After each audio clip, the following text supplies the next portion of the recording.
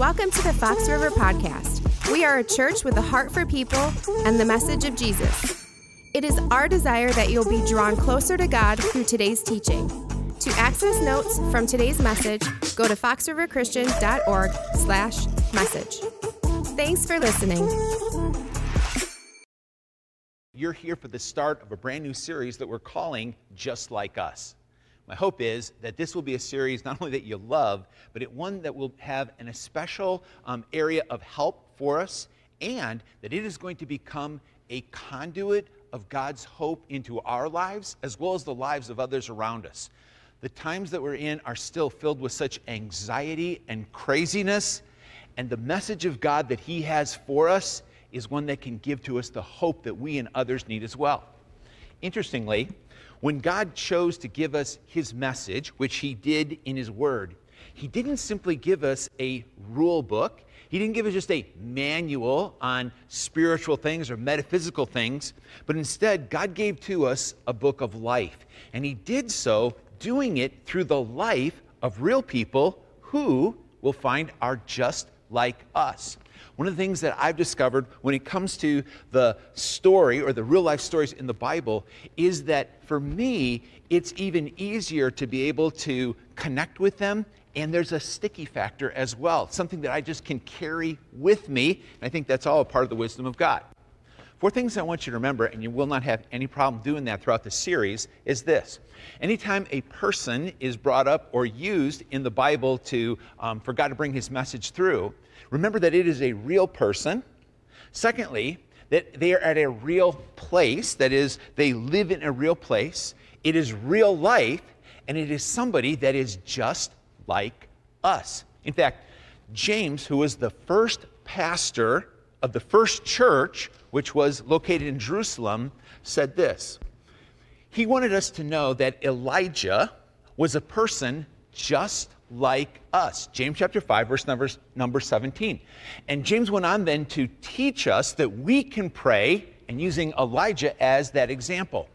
Today we're going to look at an individual who we know his job, we know his nationality, we know his title, and I'm going to refer to him as Abel. The historical narrative is found in the book of Acts. So if you happen to have a Bible nearby or can pull it up on your phone, I'm going to read to us from Acts chapter 8, beginning at verse number 26, which says this. Now an angel of the Lord said to Philip, go south of the road, the desert road that goes from Jerusalem to Gaza. So he started out and went on his way, and he met an Ethiopian eunuch, an important official in charge of all the treasury of Candace, which means Queen of Ethiopians. This man had gone to Jerusalem to worship. Now I'm going to pause for just a second. So we're introduced to this individual who's referred to as the Ethiopian eunuch. Now, one thing we know for sure about him, and that was that he had a name. We don't know what his name is, but in order to keep this as personal as I know that God wants for us to be able to connect with Him today, I went on Google and just typed in, what are the most popular Ethiopian boy names today? Number 1 on the list was Abel. So we're going to put Abel in here and let that communicate with us. So we move on.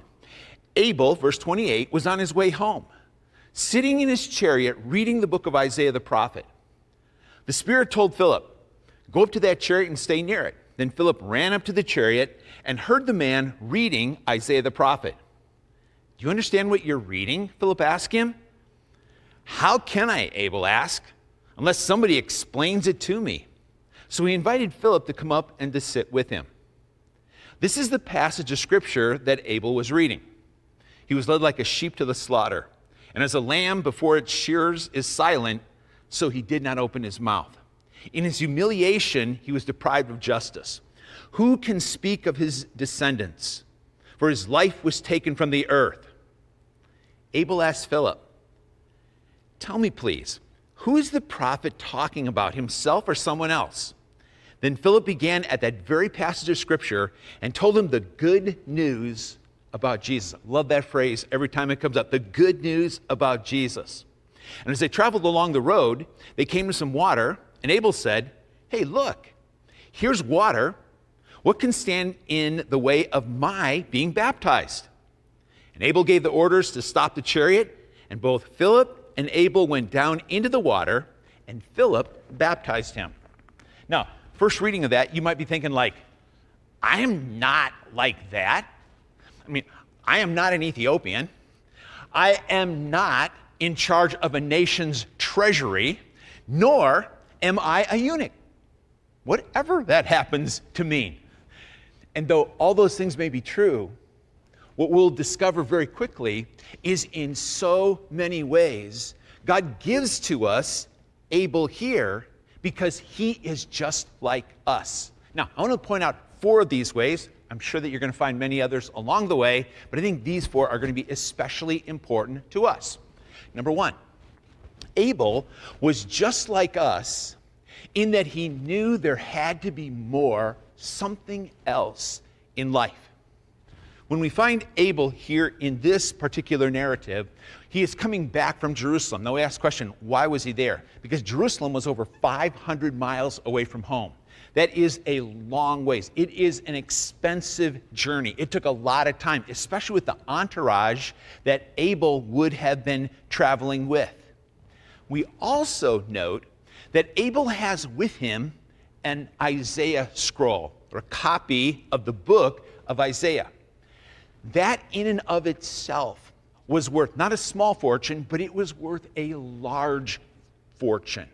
One of the reasons for that is because each Isaiah scroll was handwritten. There were 37,036 words in the book of Isaiah. Now, why is that so significant?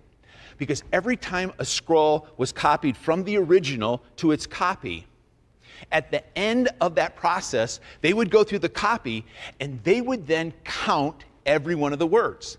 And if they got to the end and had 37,035 words, not the 36, 35, they would go back and count again, they'd count again. But if it was determined that there was only 37,035 words here, they would burn the copy of it. If they counted and it was 37,037 words, same process. Again, if it wasn't perfect, it was burned and destroyed. Over a year of work because it wasn't perfect. Not only that, but they would pick an arbitrary number, like say 22,222.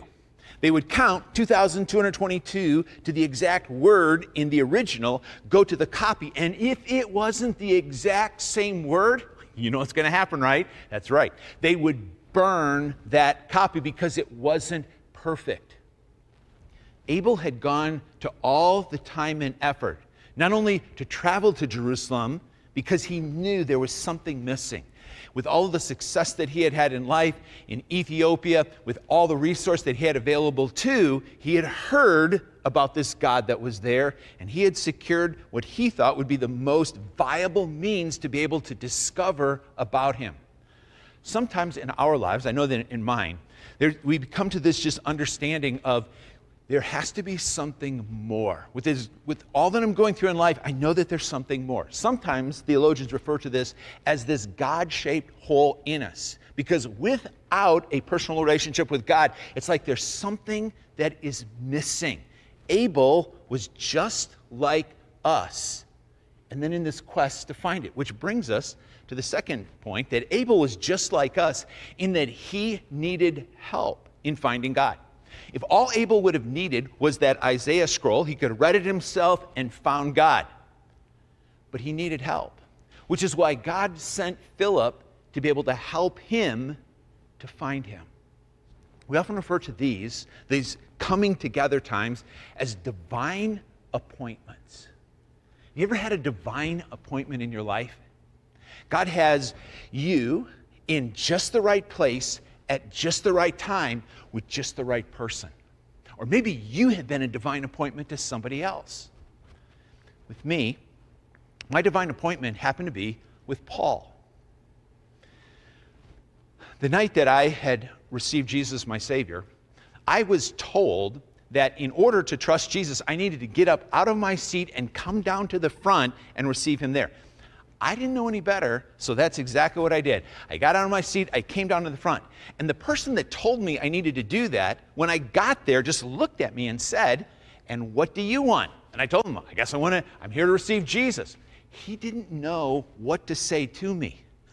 And so he left. He just turned around and he walked off. He was playing guitar. He picked up a guitar and started playing that. So I'm just standing there in one of the most awkward moments of my life. When that service ended, I just started to walk out of the room, and a young man there by the name of Paul just came up beside me and said, "Hey, do you know what you did up there?" And I looked at him and I said, "I don't have a clue." And he invited me to sit with him, and I'll never forget this. Paul opened up a Bible, and he began just to sketch a drawing in it. Now, when Paul started to write on this blank page of the Bible, my eyes got as big as saucers, because I didn't know what all was in the Bible, but I knew this, that you don't write in the Bible. Paul assured me that it was okay, and he went on just to draw out how a person could come to know God. And when he finished, and he did this so quickly, it caught me completely off guard. He took that page in the Bible that he was writing on. Next thing I know, he did this. He ripped the page right out of the Bible. I was freaking out. And he reached out and he handed it to me. A few years ago, I actually framed that page in the Bible that I kept. I think you could probably call this my spiritual birth certificate. What it did for me that night was it gave me such clarity about what it meant to have a personal relationship with Jesus. I know you don't get to take things to heaven with you, but I sure would, I'm going to ask God if there's some way that I might be able to get this or a copy of it to hang on my wall in heaven, because again, it just speaks such volumes to me. It was a divine appointment. A few months later, I met Tom. Tom and I worked together, and we were on break, and Tom started to share the good news of Jesus with me. I asked Tom, I said, "Hey, Tom, are you a born-again Christian?" Tom kind of puffed out his chest and said, "I sure am." And then I said, "So am I." These were Tom's words, quote, "Well, I suppose it's possible." Reason he said that, I had no idea of a church or what it meant to change once a person had trusted Jesus, so the outside certainly didn't reflect that. And what Tom did that day was he invited me to come out to church with him. First time I'd ever gone to a church that actually preached from the Bible. And the impact it had on me, well, I suppose from where I'm standing now, you could say that the rest is just history. Have you had a divine appointment in your life? You're watching online right now. It may be that you were invited by a friend to do so, or maybe you're in a watch party. This might be a divine appointment. God has you in just the right place, at just the right time, with just the right person. It may be your divine appointment is that you've been invited out and you're sitting in one of our services right now. Or you may be the one that is inviting somebody out. Let me encourage you with this. If you bring a friend out and you just notice at some point that they have raised their hand indicating that they want to trust Jesus, ask them afterwards, do you understand what it is that you did there? You might be able to bring a little bit more clarity to them in their lives and to open up even more opportunities of God's grace and life change flowing to them. If you haven't received Jesus yet, today's going to be a good day for it, because that takes us right into point number 3. And that was this: Abel, just like us, trusted Jesus as his Savior. The Bible tells us this, that if we confess with our mouth that Jesus is Lord and believe in our heart that God hath raised him from the dead, we will be saved. Just like us, just like every single person in the world that has ever received Jesus as their Savior, they have done it in the same way. Meaning, they have done this. They've acknowledged, I need Jesus. because of my sin, how it's broken my relationship with God, I believe that Jesus died on the cross for my sin, and that he is raised from the dead, that he is resurrected. And lastly, I have called upon Jesus. I've asked him for that saving grace in my life. If you haven't done that yet, again, I'd encourage you, even today, to open yourself up to this amazing good news and saving grace of Jesus in your life. One more area that we're going to find that Abel was just like us in that he chose to follow Jesus. Now, first way he did that was almost immediate. We see in verse 36, that is, Abel and Philip are riding along. He points out like, hey, Philip, there's water here. How about if I am baptized? Now you got to wonder, like, where did that come from? But remember, Abel had just come out of Jerusalem, and there were thousands and thousands of individuals there that had trusted Jesus and were now outwardly declaring it by this sign of believers' baptism. Philip may have mentioned it as well to Abel, or Abel just had seen that, put two and two together and said, that's what I want to do in my life as well. Believers' baptism is something that Jesus asked of all of us, so that all of us can say, just like us, we've been baptized with believers' baptism. He says that is the way, that is Jesus, that we openly acknowledge that we have trusted him as our Savior. Now, it's easy to confuse baptism, right? Infant baptism with believers' baptism. Please don't do that. Infant baptism is something that was done to us. Believers' baptism is something that we choose to do after we have believed, hence the name believers' baptism. And if you haven't been baptized yet, if you're in one of our services today at Waukesha, Muskego, you have the opportunity even today to be baptized with believers' baptism. You're going like, I'm not sure that I'm ready for that, and that I didn't come prepared. We've got some extra sets of clothes just to be able to help accommodate you. If you want to get baptized in your street clothes, that's perfectly fine too. Now, if you are online, and you're going like, I don't have a chance to get to one of those campuses, how do I get baptized with believers' baptism? If you just text us, and our text number is 555-888, these words, sign up, one word, sign up, then we'll reach out back to you and we'll make arrangements for you to be able to say yes to Jesus in this unique way. It's a next step of faith that is so significant for us. Lindsay shares her story. I think you're going to be blessed by this. I'm Lindsay Wanschneider. I am a mom to 5 kids. My husband and I have been together for 10 years. I found Fox River through Upward.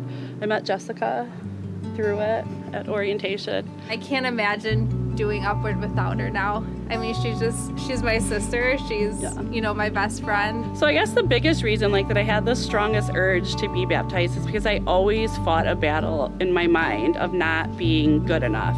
I had a very absent father, and I, from a young age, was like, why am I not good enough for him to be here? He was an alcoholic. He still is an alcoholic, and it was, why am I not good enough for him to overcome his addiction and be involved? The biggest feeling of not enough, not deserving enough was not having a dad growing up. But one of the times when we came to church, it was my first time coming to a service. And when I walked in, the song Good, Good Father was playing. Every time the song plays, I'm gonna cry. I don't have to be good enough for everybody else because I have a father that I am good enough for. Jessica through church gave me a dad. So I wanted everybody to know that Jesus loves you no matter what. And I wanted everybody to know that was around me. I wanted to be baptized so that everybody could see you are good enough. You do have a father who loves you. Regardless if you have an active father in your life or not, you are loved more than you'll ever know.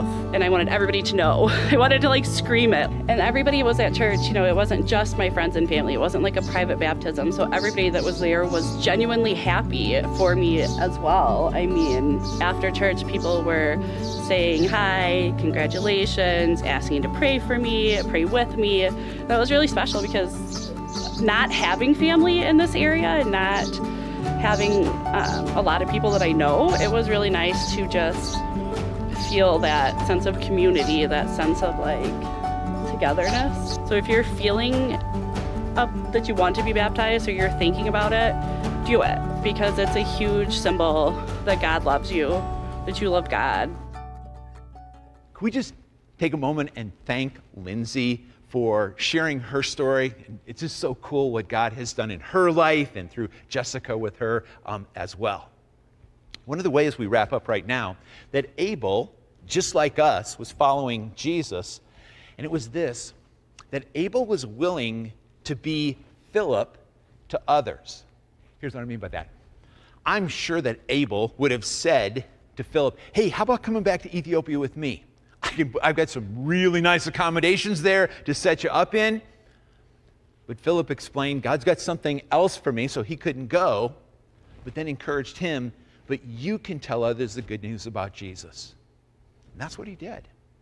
Do you know that Ethiopia becomes one of the great hubs for Christianity, and Christianity spreading all the world for centuries right after this event takes place?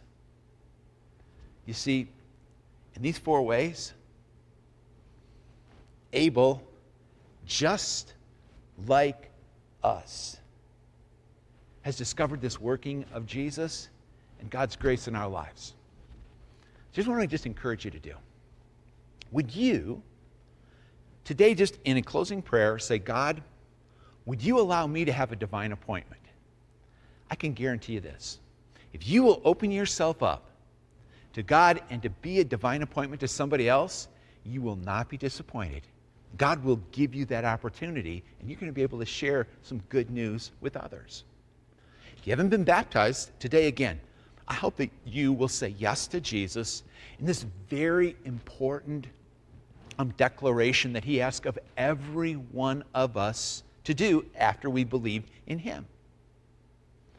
And lastly, as we begin to take this message from God and share it with others, I think one of the easiest ways, just to begin, is to take these 4 points, and they're all listed. If you have our church app, if you go to the notes section, these 4 points are here.